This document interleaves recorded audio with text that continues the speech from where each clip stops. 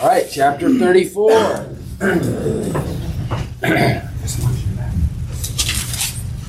Oh, yeah? Go get yourself some. Oh, no. You're probably not allowed to eat that, are you? No. I'll eat it for her. Nice.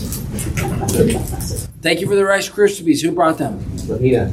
All right, very nice. Go back and get yourself one. I'm sure they don't want to take them home. And they're very good. And they're very good. I had a large one. Wow. Donna's had this metabolism that he can eat as much. You should see him at staff meetings before you, and if there's dessert, he's getting a piece. You tell me to make it. I do. You do exactly what you're told. And you do it so well, don't you? It's beautiful. And he can just eat and eat and eat, and it doesn't matter. Have you ever had an issue? Am I wrong, Sam? He's been able to, yeah. He's got a great metabolism. He's got a great metabolism. But his eating like that's a little embarrassing for the wife. How long y'all been married? 37. Wow.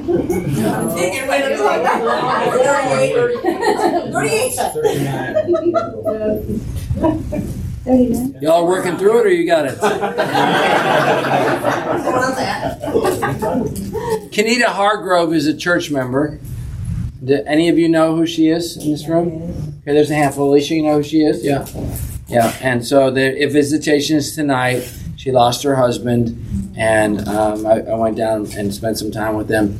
They've been married 58 years. Wow. So when you're ministering to someone that was married in the year you were born, wow, that is a lifetime together, 58 years. She's 88 years old and still able to come, and so it's pretty cool.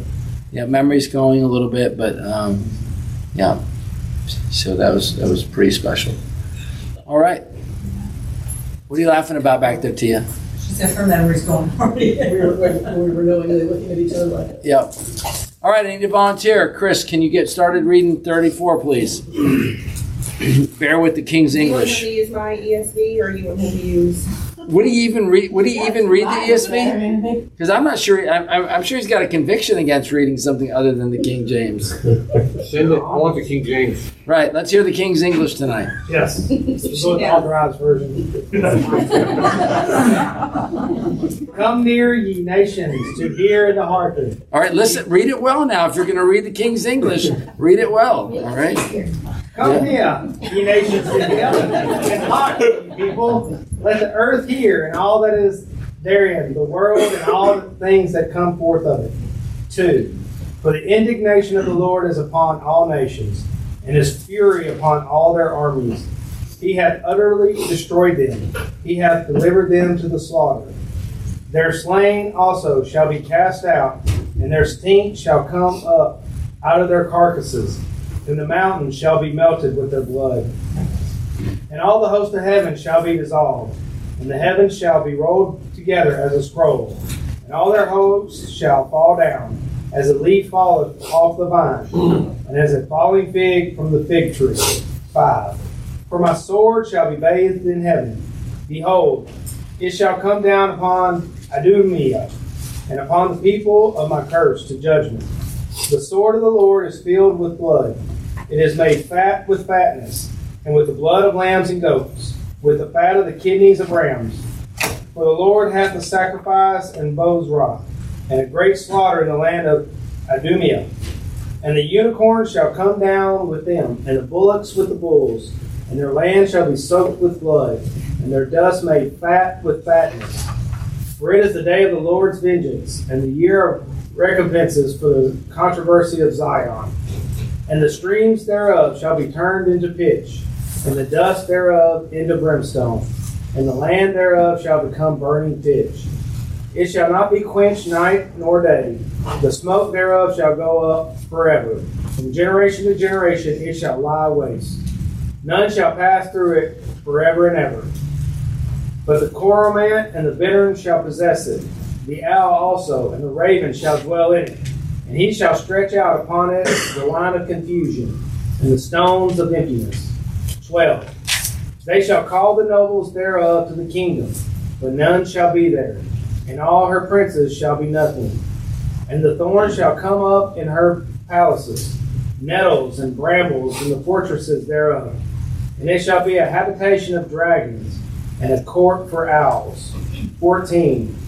The wild beasts of the desert shall also meet with the wild beasts of the island, and the satyr shall cry to his fellow. The screech owl shall also rest there, and find for herself a place of rest.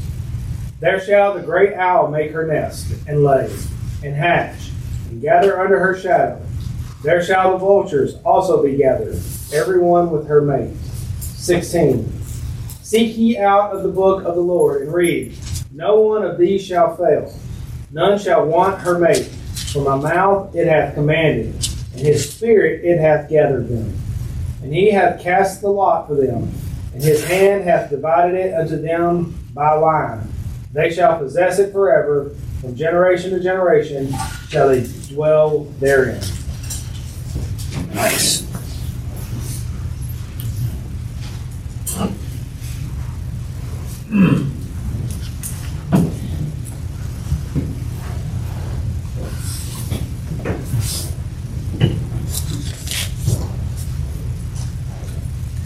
Just edit out all this silence art afterwards. All right? So it sounds like we have a great, quick discussion. All right, Heather, what's the summary? What do you think? What did you get anything out of there? Yeah. I just like this chapter because, it mentions the unicorns and the dragons, but. Yeah.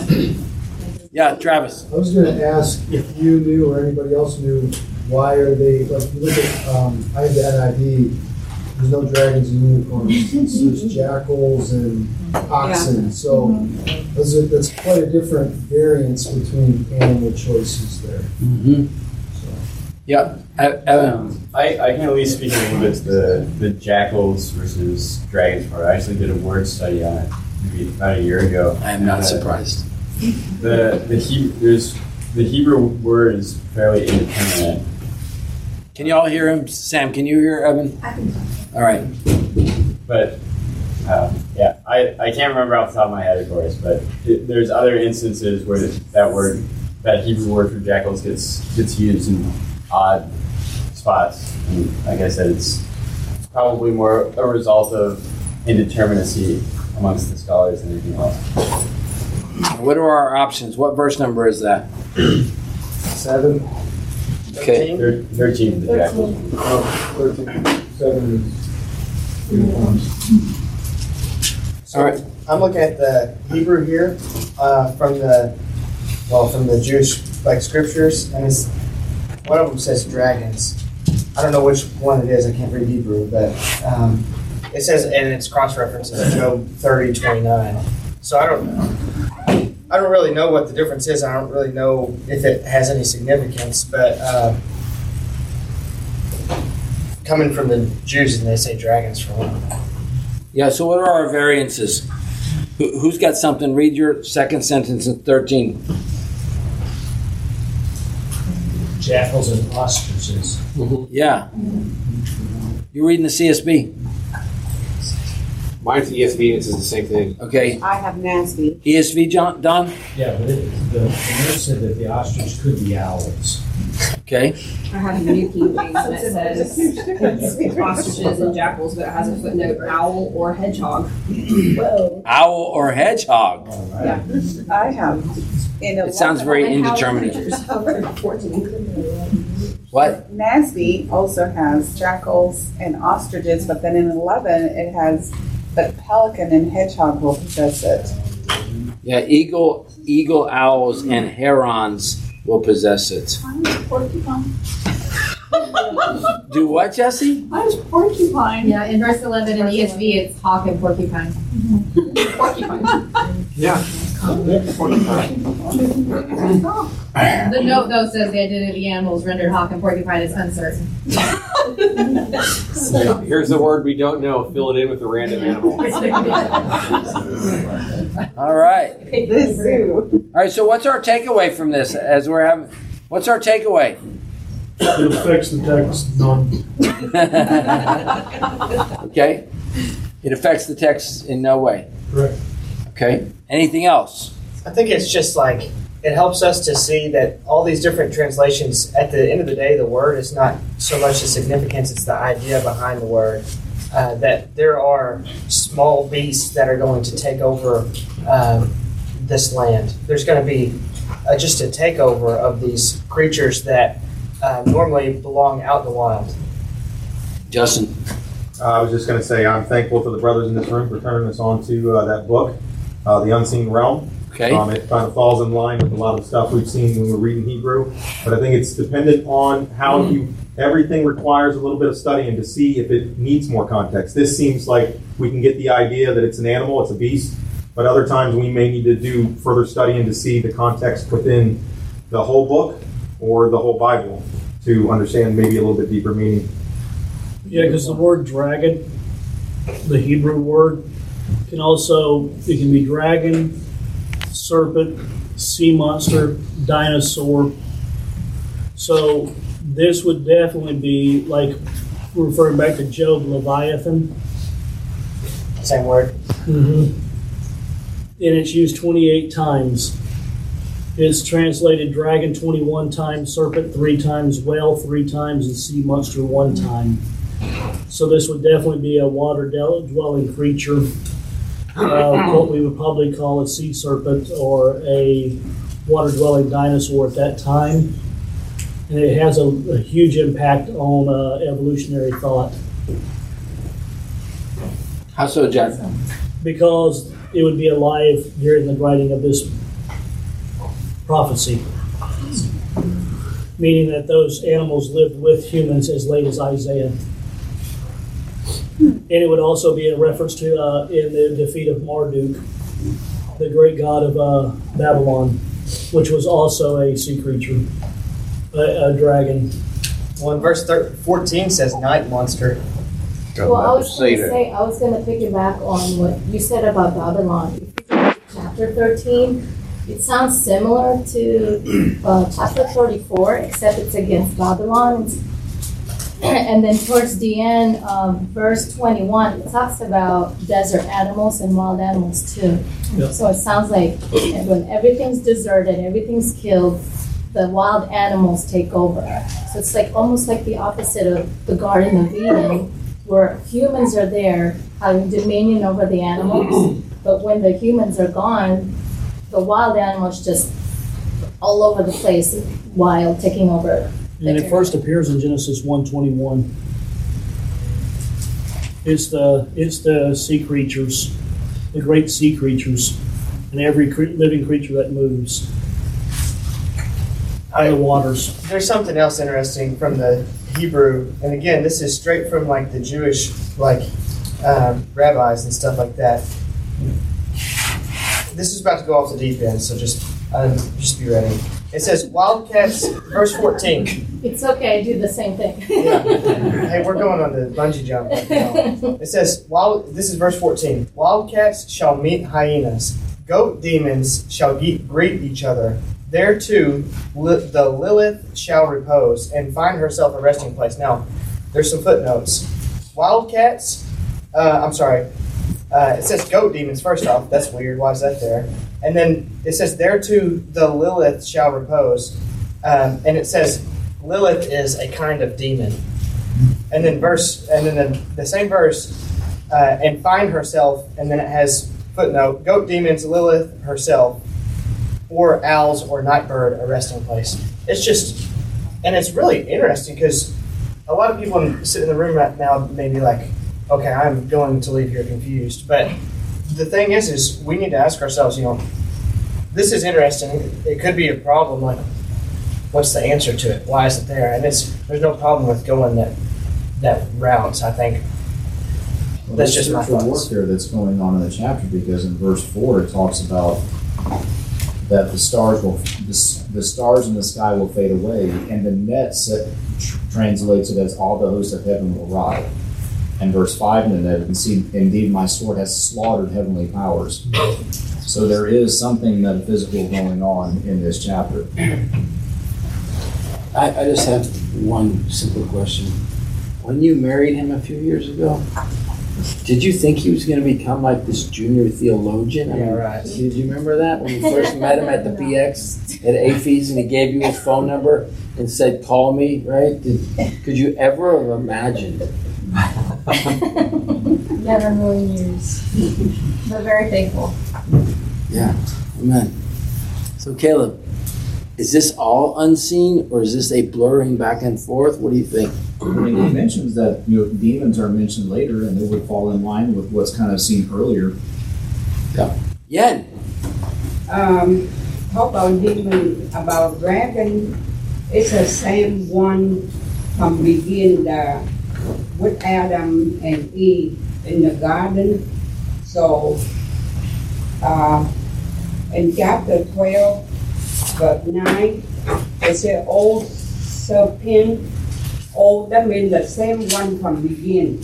The same the dragon. Right, Revelation 12:9. Yeah. Right. And another one day, Revelation 20, verse 2. Yep. It says old serpent. That's the same one from begin with the old serpent. Yes. That's the same one. Sure. Same dragon. Same dragon, same serpent, all the way from the garden, Yeah. still alive and Yeah, well. that's the same one. Yep. Mm-hmm. Pretty scary. So that's why my country now, the year of dragon, every city, they build big dragon that worship the devil, but they didn't know it. What's interesting too is the owl, the word for owl, is a euphemism for women. It's a personification for for daughters of men. Daughters of men. Yeah, so what you have is Like Genesis 6? Like the dragons are the personification of the serpents, and then the next is the personification of women. So you have right there, you have the fortress of the dragon abiding with the women. Oh my goodness. Yeah, because In that verse.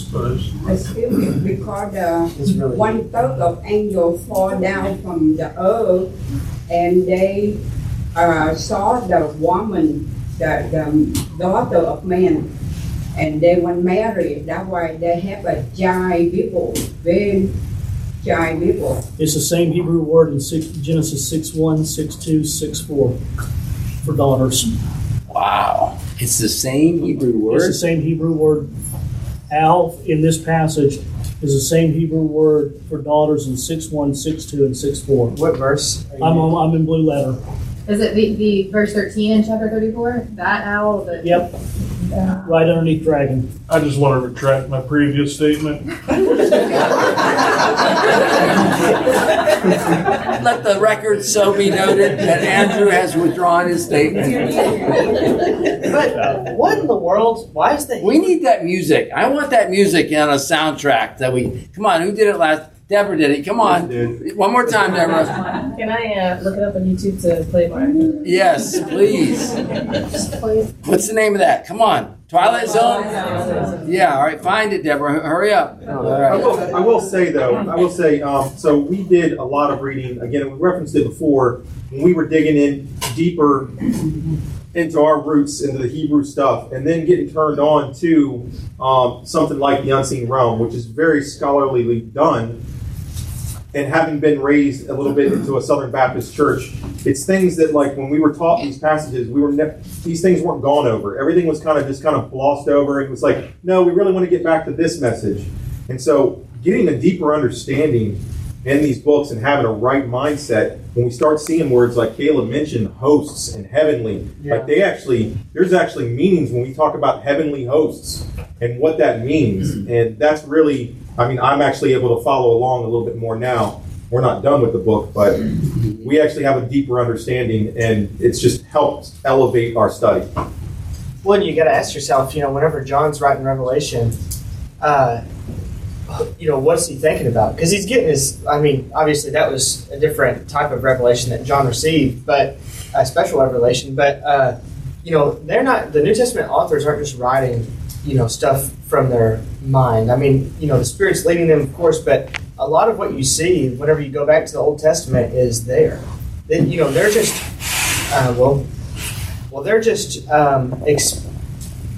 they're just breaking down a lot of what the Old Testament says in a way. And that was the tradition of the Jews back then, in midrashes is what they call them. And so they break down what the Old Testament would say, and the rabbis would go all over Israel and teach, and their disciples would follow after them. It's just, that was their culture. And so you look at Isaiah 34, and you see Armageddon here. Yeah, that's what I was trying to. Has this taken place, or is this depicting some future event? It sure does seem like it's a future event. Seems like to me. Yep. So in verse 4, when we read, all the stars in the sky will dissolve, the sky will roll up like a scroll, its stars will all wither, as leaves wither on the vine and foliage on the fig leaves. How do we understand that? I had thought on that one because of what Angela mentioned. Hold on. Did you find the music yet? Why are you? Stay focused. Yeah. All right. Perfect. Yeah. Can you hear that, Art? We want that on the recording for all those listening at home. All right. Perfect. All right. Go ahead, Deborah. Who says you can't have fun on a Wednesday night at a Bible study? Yeah. Since you mentioned chapter 13. 13, yeah. So 34:4 makes me think of chapter 13, verse 10. So it's kind of like you got the warning, and then basically I'm just going to destroy everything. And then again in 34, you got warnings, and then I'm just going to destroy the world, basically. So Yeah, same that's what I thing. saw there too. They're very similar, except one's against Babylon, and then the other one's against all nations against God. Because when I read somewhere that when this chapter talks about Edom, it's actually talking about all nations, all people that are against God. Mm-hmm. I didn't. When you talk about Eden, I kind of got like in the heavenly realm, like God is judgment against mankind and also against the fallen angels as well. All the fallen angels as well. Kind of got that out of that. It talks about Eden. Well, and what's interesting, to go on that point, in verse 4 when he says all the hosts of heaven will wear away, that's what the NASB says. And your translation is stars, right? So when we go to Genesis 15 and he says, look up at these stars, so shall your descendants be. Is that going further than just the amount? Because what do we become once we're glorified? I'm not saying like gods, but that's an interesting thought that verse led me to. But angels is called stars too. Am I correct about that? Yeah, that's my point.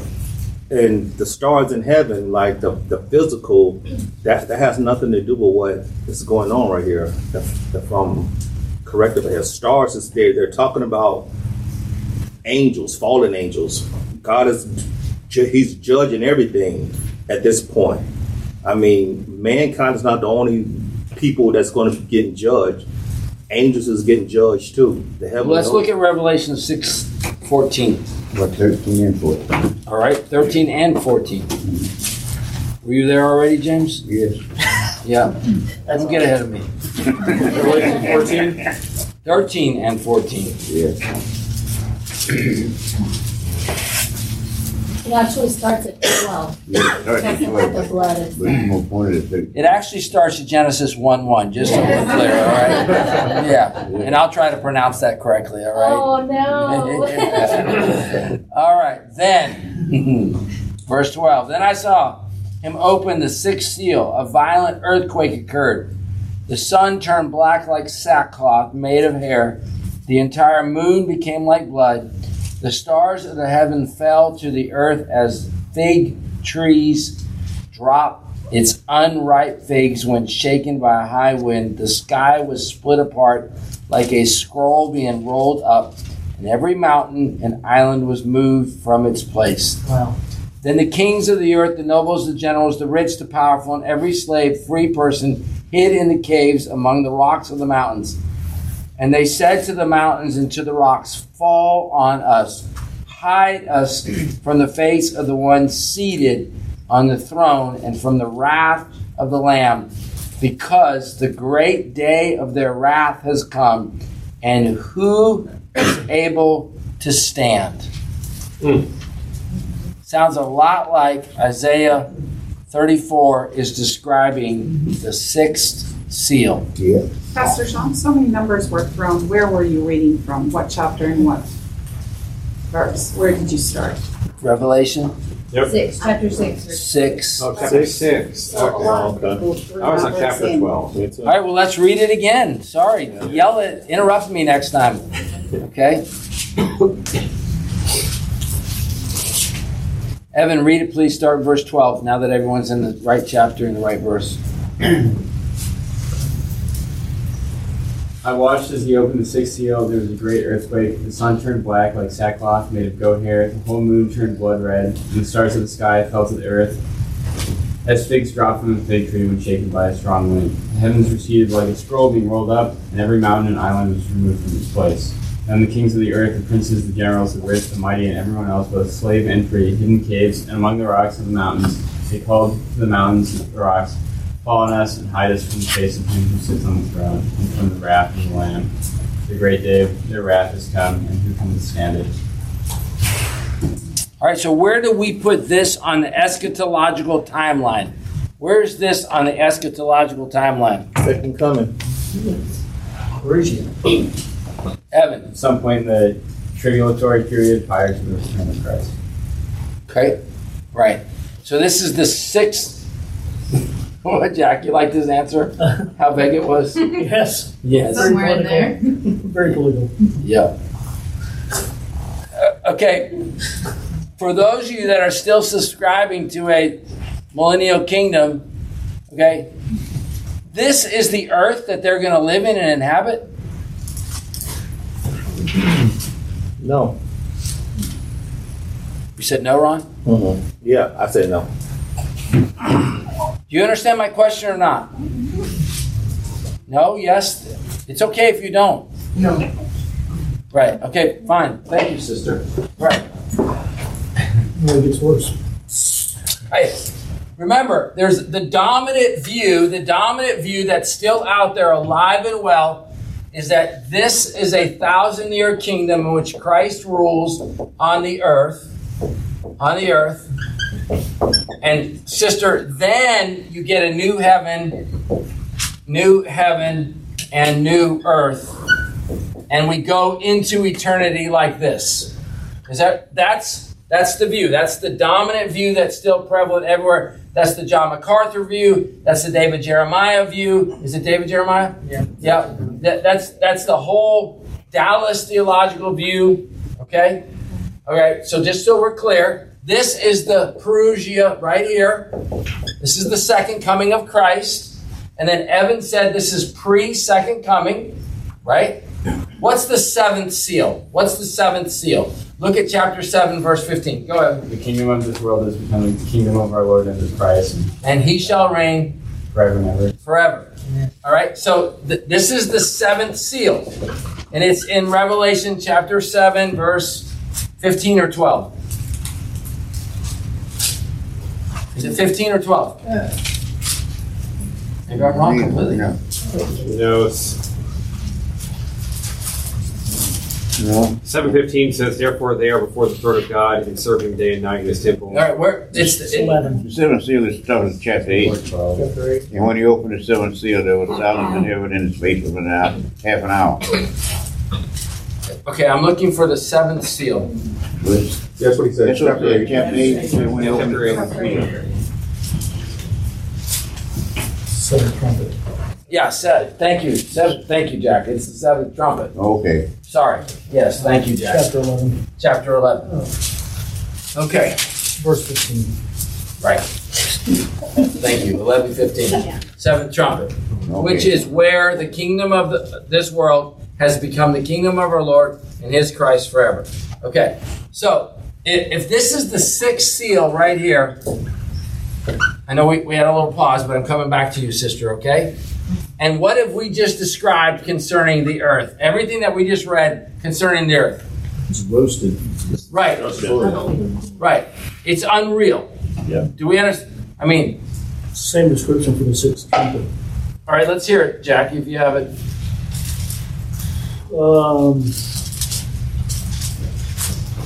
let's see. And at that hour there was a great earthquake. 1/10 of the city fell. 7,000 people were killed in the earthquake. And the rest were terrified and gave glory to the God of heaven. The second woe is past. Behold, the third woe is to come. Then the seventh angel blew his trumpet. There were loud voices in heaven saying, the kingdom of the world has become the kingdom of our Lord. Okay. And it's Christ, and he shall reign forever. All right, so I'm still staying with you, sister, but I just let me pull that what Jack said. We have seals, trumpets, and bowls in the book of Revelation, right? And there are 7 of them, each one. And my entire adult life, prior to studying Revelation, I was told to look at it like this. You get through the seals, you get through the trumpets, you get through the bowls, and now you come to the end. Stretch them out like this, Jerry, right? But what I saw when I studied Revelation is they look like this. And Jack just illustrated that. That number 6 seal sounds very similar to number 6 trumpet. You follow what I'm saying here? That the descriptions are not like, it's not that the 6th seal being here, and then you wait till the 6th trumpet being here, and then you wait till the 6th bowl being here, and there's a time spread out.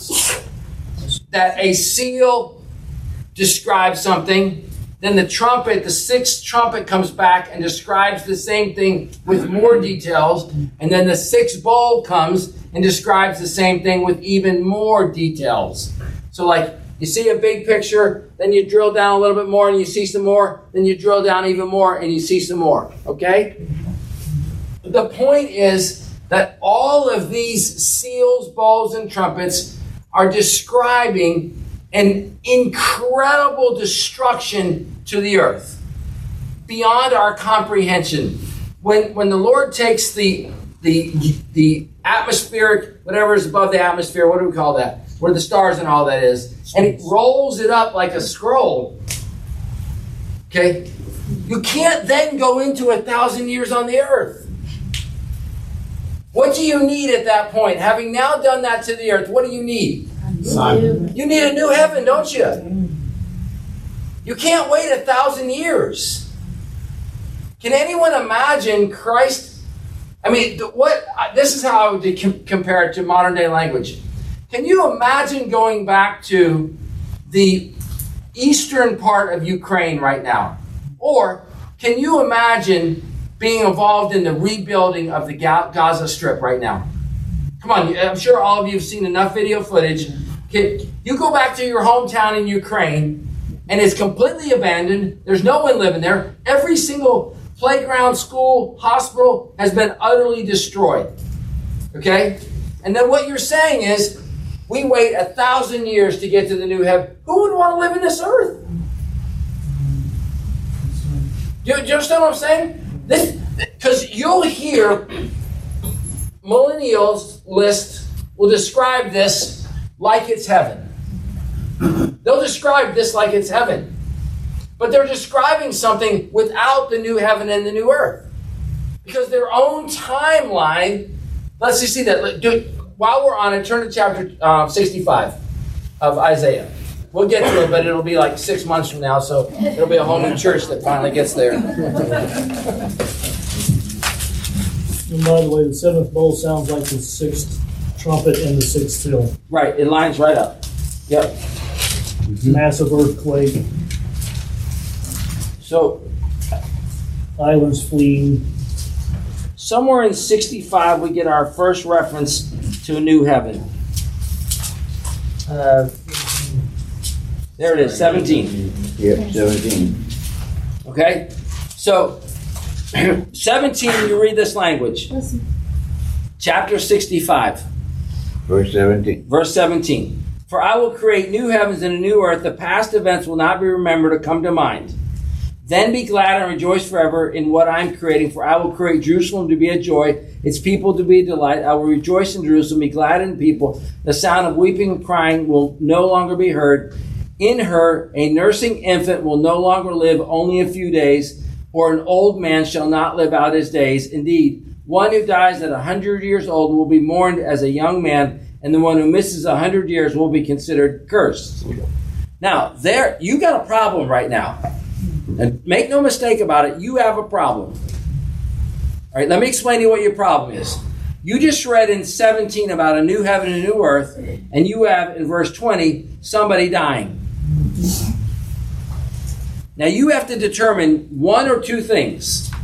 Is that hyperbolic language, or do you have an issue of death? Now the book of Revelation makes it perfectly clear to you that there is no death post new heaven and new earth. Right. The book of Revelation makes that perfectly clear. Does everyone agree with me on that? Yes. At the end of Revelation makes it clear there's no death. Right. Right. So then we have to say to ourselves, is this what the author is doing? Does he describe the new heaven and earth and he goes back like that? Because that's what you're told. A David Jeremiah will take that verse right there and the rest that I'm going to keep reading, and they will put it right in the millennial kingdom. They will forget completely that they just read in verse 17, I created a new heaven and a new earth. People will build houses and live in them. The plant vineyards will eat their fruit. People's lives will be the lifetime. In verse 22, 23, they will not labor without success or bear children destined for disaster. They will be a people blessed by the Lord along with their descendants. Even before they call, I will answer. While they are still speaking, I will hear. Here it is. This is your classic millennial language. This is what we've all grown up with. A wolf and a lamb will feed together. The lion will eat straw like cattle, but the serpent's food will be dust. They will not do what is evil or destroy on my entire holy mountain, says the Lord. Now Don, you grew up with the same language I grew up. When I hear that language, I'm told that's millennial kingdom, not new heaven and new earth. But please understood that we just introduced the entire paragraph with these words. I will create a new heaven and a new earth. And you will hear, to their shame, I'm fired up about this because I care about the way we handle the Word of God. You will hear them intentionally skip verse 17 and start reading at 19 or 20 so that you don't even see it. Do you understand what I mean by those skip it? Right. So we have to determine something. Are the verses post 17, are they written in a way that an Israelite in that day could understand the glories of what the new heaven and new earth will be like? Or are we to take them literally? Is this the most incredible language? What's it say? 100 years? What's the metaphor on 100 years in that verse? It's like 18 or 19. What's it say? Someone read it. A person will die and they'll call him something. Oh, yeah. It's 20. All right, read it, James. There shall be no more dance and infant of days, nor an old man that hath not filled his days. For the child shall die 100 years old, but the sinner being 100 years old shall be accursed. So is that hyperbolic language? Is that poetic? Is it metaphoric language? Or am I supposed to take that literal and now I have a problem? I've got people dying in a new heaven and a new earth. It also calls them a sinner too. Right? Yeah. Yep. And accursed. Yeah. Well, what's interesting is in verse 17 it says the former things will not be remembered or come to mind. Okay, where's that language at? Because that as soon as you hear that language, that should trigger you where? Oh, hey, but also, wait, hold on, make sure that everyone heard what Caleb just said. It's either 21 or 22, the wipe away every tear. Yeah, it's 21. It's 21, Chad. Go ahead. So I realize this might be hyperbolic or figurative, but he mentions infants twice. Yep. And if they're if it's figurative for life span, whatever, but it's odd because he even talks about not even bearing children for calamity, because in the new heaven and earth they're not supposed to be given in marriage. That's right. So it's interesting that is likewise paired in this language. Mm-hmm. It's very interesting. And that's why you'll have all those verses jammed into this millennial kingdom. And all I wanted to show you was that's supposed to be like an incredibly glorious thing. Okay? How long is it going to take? Let me bring it back to the real world. How long do you think it's going to take to rebuild Ukraine? A generation or more. Or more. I mean, the destruction is unreal. I hope all of you have at least seen some of the destruction. It's incomprehensible. There are entire cities that may not be inhabited ever again. That's what I was about to say. Some of them might not ever be rebuilt. Right. There's Bosnia rebuilt. We, 99, we flew into Albania. We flew into Albania.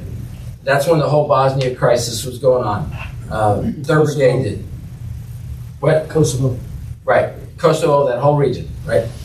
First night there, we get off the planes, pouring down rain, cold as can be. We're just trying to find shelter. A bunch of paratroopers trying to find shelter as best we can. We get put in a building, in a 2-story building, okay?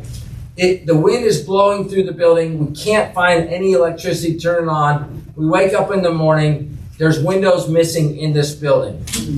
We find an interpreter, and the interpreter tells us that this building has not been rebuilt since World War II.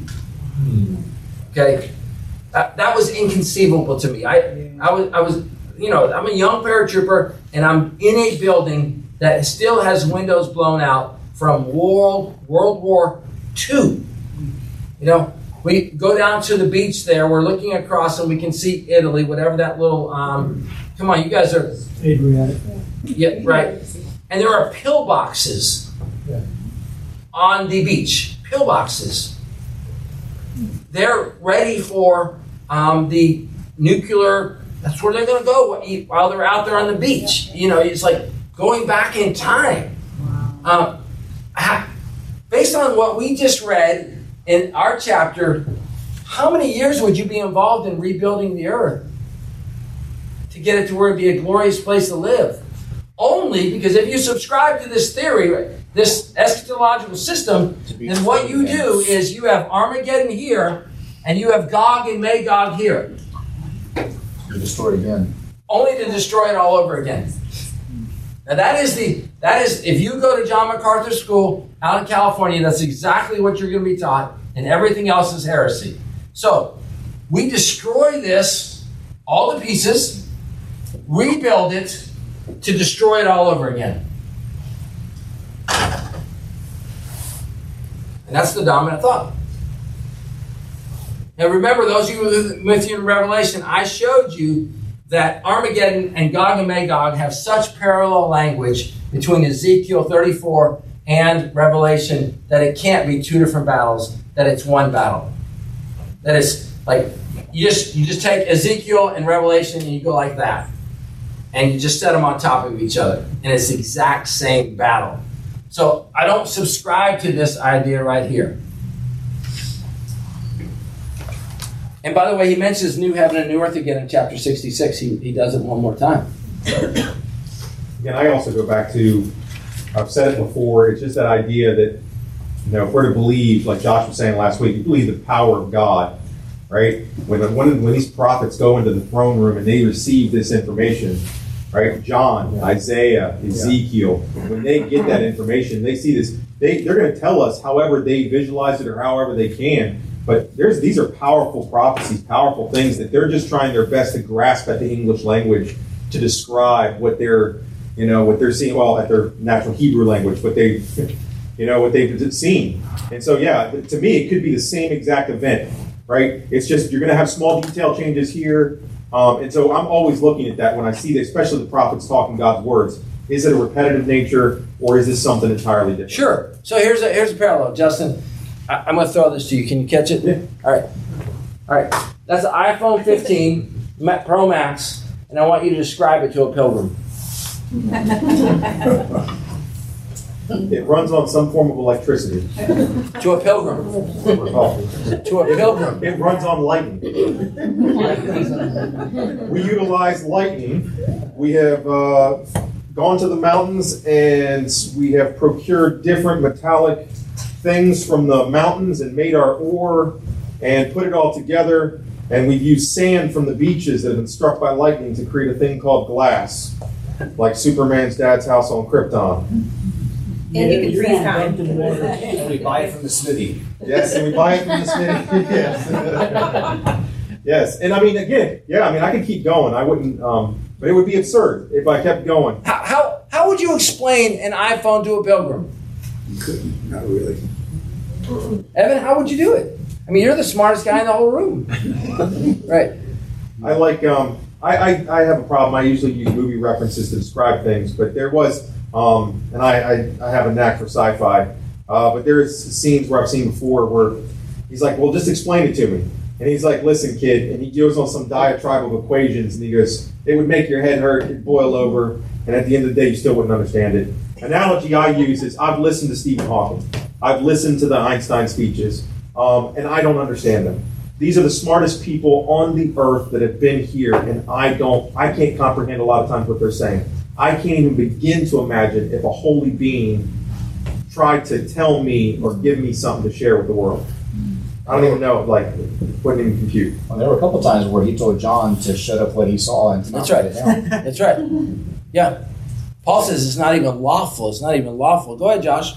I was just talking how you asked to describe it to the pilgrim, but I was wondering if you describe it to somebody that's even further back that was pre-flood and so forth. Could they understand it? Because they have a bit more knowledge, I think, than we have now. Like, their knowledge could be more advanced than what we have. But flood just wipes it all out, and we don't know because they've found archaeological discoveries of planes, for example, that are just modeled like planes, but they don't fly, but they're modeled like a plane. And it's that was from thousands and thousands of years. How they know that? How do they know that this thing could actually fly and so forth? I was like, could they actually have technology like a simple computer and so forth? And yet we're just rediscovering these things just because of time itself. So, can you play that music, please? Well, and then I wanted to ask you, Pastor Sean, about the 1,000 years. Yeah. So, could that 1,000 years be the actual whole process of the 7 trumpets, 7 seals, and the 7 bowls? Actually, that whole 1,000? Because Peter describes the day of the Lord is 1,000 years. That's 1,000 years in one day. When Jesus actually returns, does time just stop? Or does there take a bit of time before all this stuff happens? As a result, we get this description of a millennium kingdom kind of as this forefront of the devil gets healed for such an amount of time, and then at the very end, we get this war. Well, Josh, to answer your question, I mean, what the conclusion I came to was that this millennial kingdom needs to be picked up and moved right up here. And that this is the greatest encouragement that the Apostle John could give to every martyr that was losing their life in the first century, which is that when your husband dies for the cause of Christ, he is alive and well. He's seated at the right hand of God the Father. He's ruling. He's there. So I don't see it as only 1,000 years. I see 1,000 as describing the entire period until the Parousia happens. And this was that recursive parallelism in which the book of Revelation tells a story, and each time it just keeps coming back, giving you more information. And there are either 5 or 6 or 7, depending on how you break them up, times in which he circles back and he gives you more information. Pastor Sean? Yeah. I have a thought on that. And I know we see this a lot in prophecy throughout the scriptures as well, that whole recursive parallelism idea. We see it in Genesis to a small degree, from Genesis 1 to Genesis 2. Yep. If not for that, then God created Adam and Eve twice in the first chapter and then the second. So it's there from the beginning. Yeah, right. And I try to explain to my students, my 9th graders, that I want you to think about that day 6. That's day 6 in Genesis 1. And then that's day 6 in Genesis chapter 2, in which he circles back and he gives you an incredible amount of detail that you otherwise wouldn't have. And you're right. He is circling back here and giving you more information. He does that later in Genesis when he talks about the life of Ishmael, all his descendants, and they died. And then the entire rest of the book is about Isaac and Jacob. Mm-hmm. Yeah, in the Toledot divisions. Yeah. I just had more questions tonight than I had thoughts, but like I'm looking at the intro to Isaiah. I wasn't here for chapter 1, but I'm assuming you guys all talked about Uzziah, Jotham, Ahaz, Hezekiah. So like, what is chapter 34 telling them about what's going on at that time? And that's my curiosity. Yeah, and I think in part my answer would be that we win. That Yahweh wins. Yeah. That even though that you're under the incredible persecution of these empires, know that our God is going to judge those nations, which would be incredible hope. I mean, just like remarkable hope. You said something, Pastor. You said it when you were talking about in that very same vein. But I think about, you made me think about John again. And you know, John lived his life all the way up to the end. He was he was the last apostle. And you have all the martyrs, Paul, Peter. For me, when I was digging into my original Christian faith, that's what brought me to Christ, was the apostles' faith and commitment to Christ post his death and resurrection. Right. And I never really thought about this, is John, when he's writing Revelation, he's got nothing to lose. If it's a falsehood, or, you know, at this point, like, he can come clean, he can do whatever he wants, or he can continue to talk to his followers. And even still, in talking to his followers, it wasn't this simple, like, hey, just keep up the good fight. No, this dude went out and wrote, like, something that hardly anybody understood at that time. And the only real message you could get from it is, we're going to win. Right? But other than that, I mean, imagine even the Hebrews at that time, the Jews were just like, what in the world, man? You know, we need a message of hope. We've lost Paul, we've lost Peter. How many people have been burned at the stake? I need a letter from you. You're at the end of your life. Tell me what to do. And he writes Revelation. And I can imagine if I'm a student of his at that time, I'm like, okay, we're going to win. I don't necessarily understand all this, but so nobody understands Revelation. Is what we are. Is that the summary of the whole thing? We cannot understand prophecy, Revelation. We can understand all what's going on. That's not the summary. The idea being that the authors would use the language that was available to them at that day to describe what they saw, which could be indescribable. Right, which is why I tried to use the iPhone illustration. You can't just say, I can't describe it. That's not an option. If I said to you, explain an iPhone to a pilgrim, and you said to me, Sean, I can't do it, you don't get that option if you're Isaiah, if you're John. You get the Holy Spirit leading you and guiding you, right? Mm-hmm. But the Holy Spirit is not giving you words that you don't understand. They speak in their own language. They speak in their own culture. They speak in their own context. That's why you can tell the difference between Paul's writings and Peter's writings, because, the mystery of verbal inspiration of Scripture is beyond our comprehension, because they use all their human experiences, all their knowledge, all their gifting and everything, and at the same time, they're inspired with what they write. In other words, you don't just become Einstein for the 15 minutes that you're led by the Holy Spirit to write Scripture. People didn't look at Paul and go, oh, now he's brilliant, but 5 minutes ago he was dumb as a box of rocks. Okay? I would suspect to you that if we looked at all of Paul's letters, because we say 13 letters, but there's clearly more than 13, right? Yeah. That we would see a continuity amongst all his letters. We wouldn't be able to go inspired, inspired, inspired, not inspired, inspired, not inspired, inspired, not inspired. Okay? Because they would all sound like who's writing? Paul. Mm-hmm. Exactly.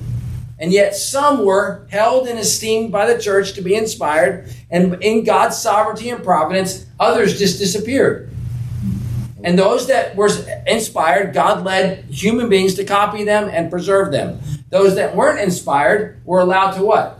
Fade for time. Yeah. Go ahead, Caleb. So you were like, how would you describe an iPhone to a pilgrim? I was thinking of Revelation 9:7. So if you think about what are these locusts and scorpions that fly that have breastplates of iron that sounds a lot like a helicopter. Yeah, I know, right? People have been speculating about all this kind of language for a very long time. Yeah. Right. If I could just read you Revelation 20, if you want to follow along, that'll be fine because that's our key millennial passage. Revelation 20, Georgianne. Yeah. You're not going to be here Sunday, so I have to bust your chops today. Sorry. Sorry? I apologize. Yeah. No, I have a good hearing. Yeah. Yes. You're celebrating your, 12th anniversary? Correct. Right. It's a piddly number. Yeah. That's all we got. Yeah. Well, we'll deal with it. Yeah. We're working on it. Amen. It's half my life. Speaking out loud. Wow. Then I saw thrones and people seated on them who were given authority to judge. I'm in the CSB. And I also saw the souls of those who'd been beheaded because of their testimony about Jesus and because of the Word of God. Now, every single millennial guy takes that and launches it forward into the Great Tribulation. Okay, but that's absurd. Who was this originally written to? People who were giving their life for the cause of Christ every day, every week, every month. Yeah, that's the first century. Yes, exactly.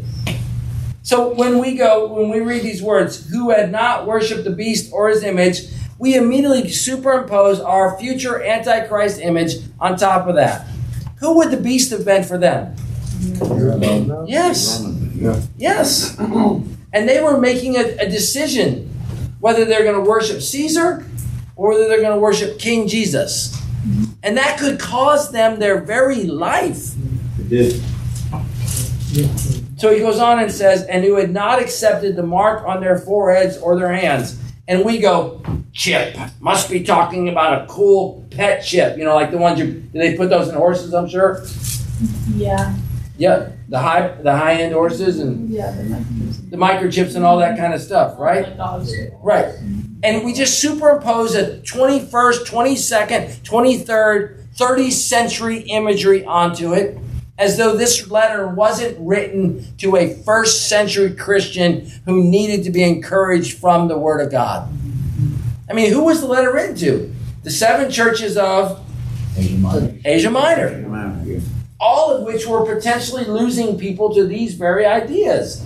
So then he says, who had not accepted the mark of the foreheads or on their hands, they came to life and reigned with Christ for 1,000 years. The rest of the dead did not come to life until the 1,000 years were completed.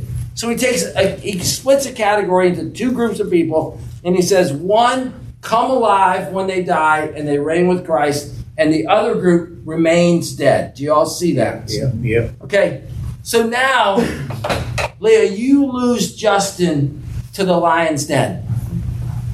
And John writes you and says, your husband is alive and well, reigning with Christ right now.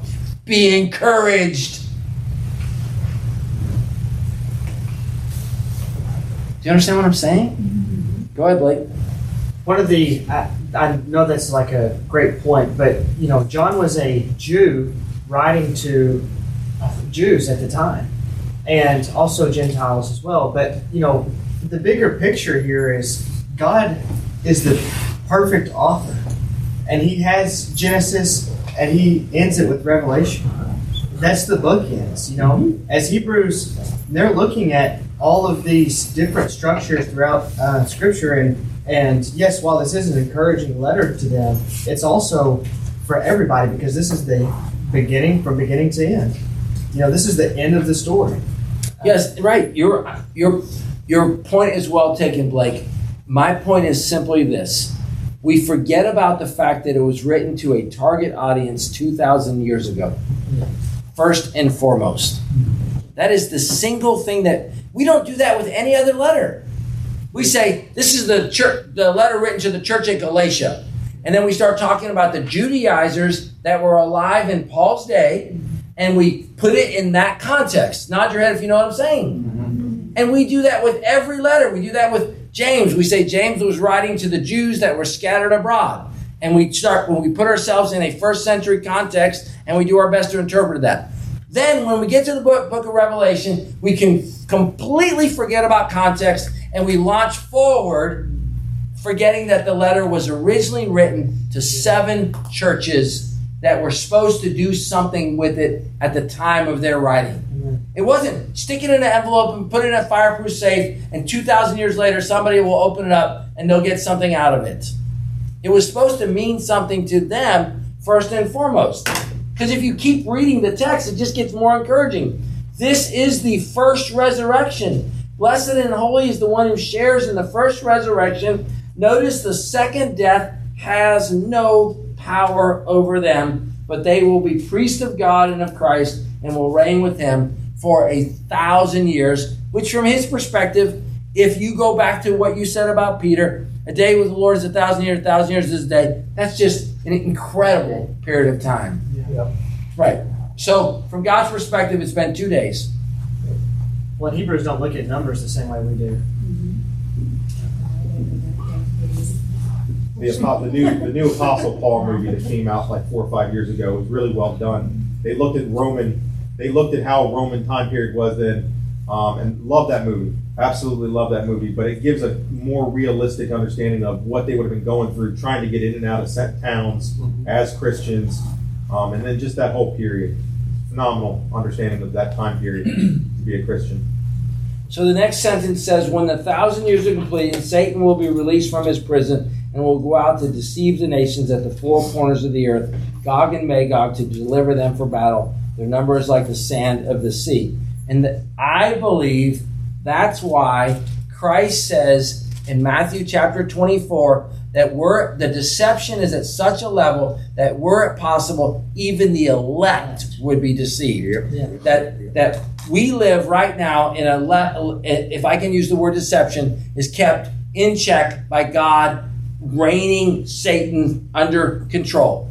But at some period of time, God's going to let go of that binding of Satan's power to deceive, and which ramps us up to go into the great tribulation where deception is, because Jesus says, you're going to hear the Christ is here. You're going to hear the Christ is here. It's not going to be there. It's not going to be there. He actually talks about the level of deception in the Olivet Discourse. And I believe that the reason we have this heightened level of deception is because the adversary has been released. And that's why we get to a point where, were it possible, even the elect could be deceived. Can anyone imagine right now getting a one world ruler right now? With Putin, with the United States, with Israel, China. What level of deception would be necessary to get all the world to unite around one person? Tremendous. What? I said COVID. World Bank.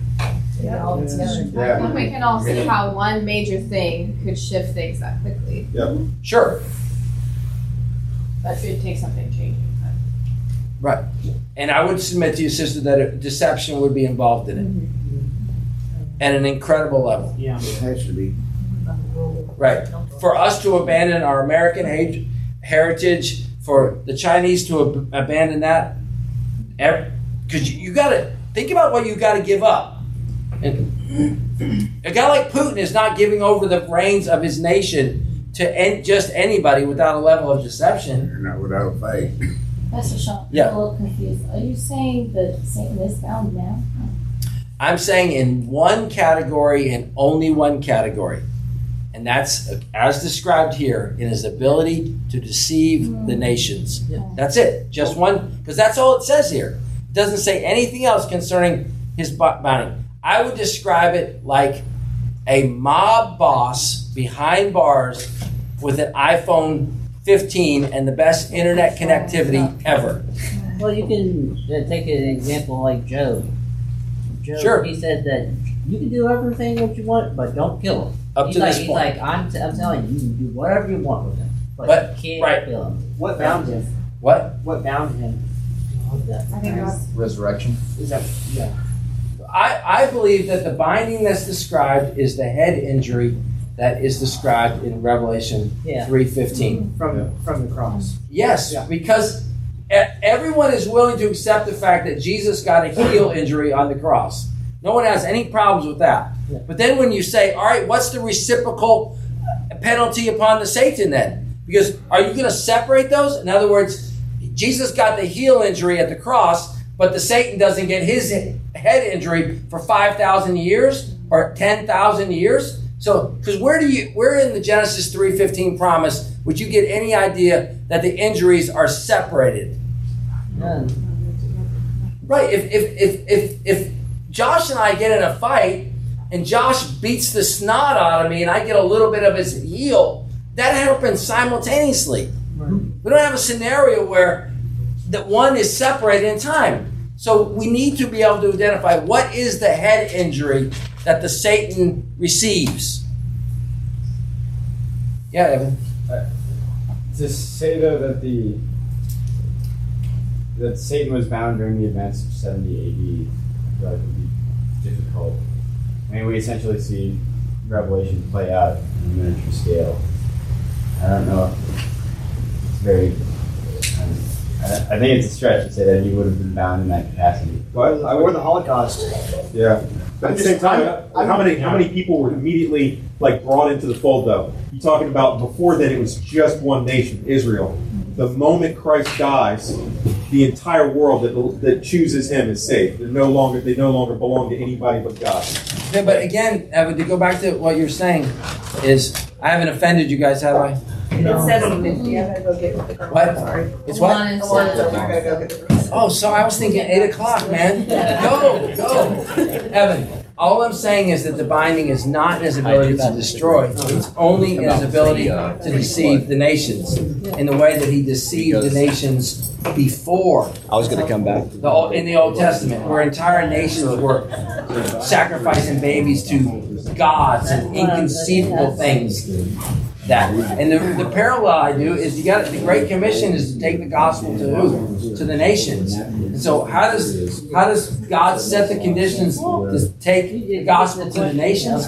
He binds Satan's ability to deceive those nations, paving the way for the gospel to go to all the world.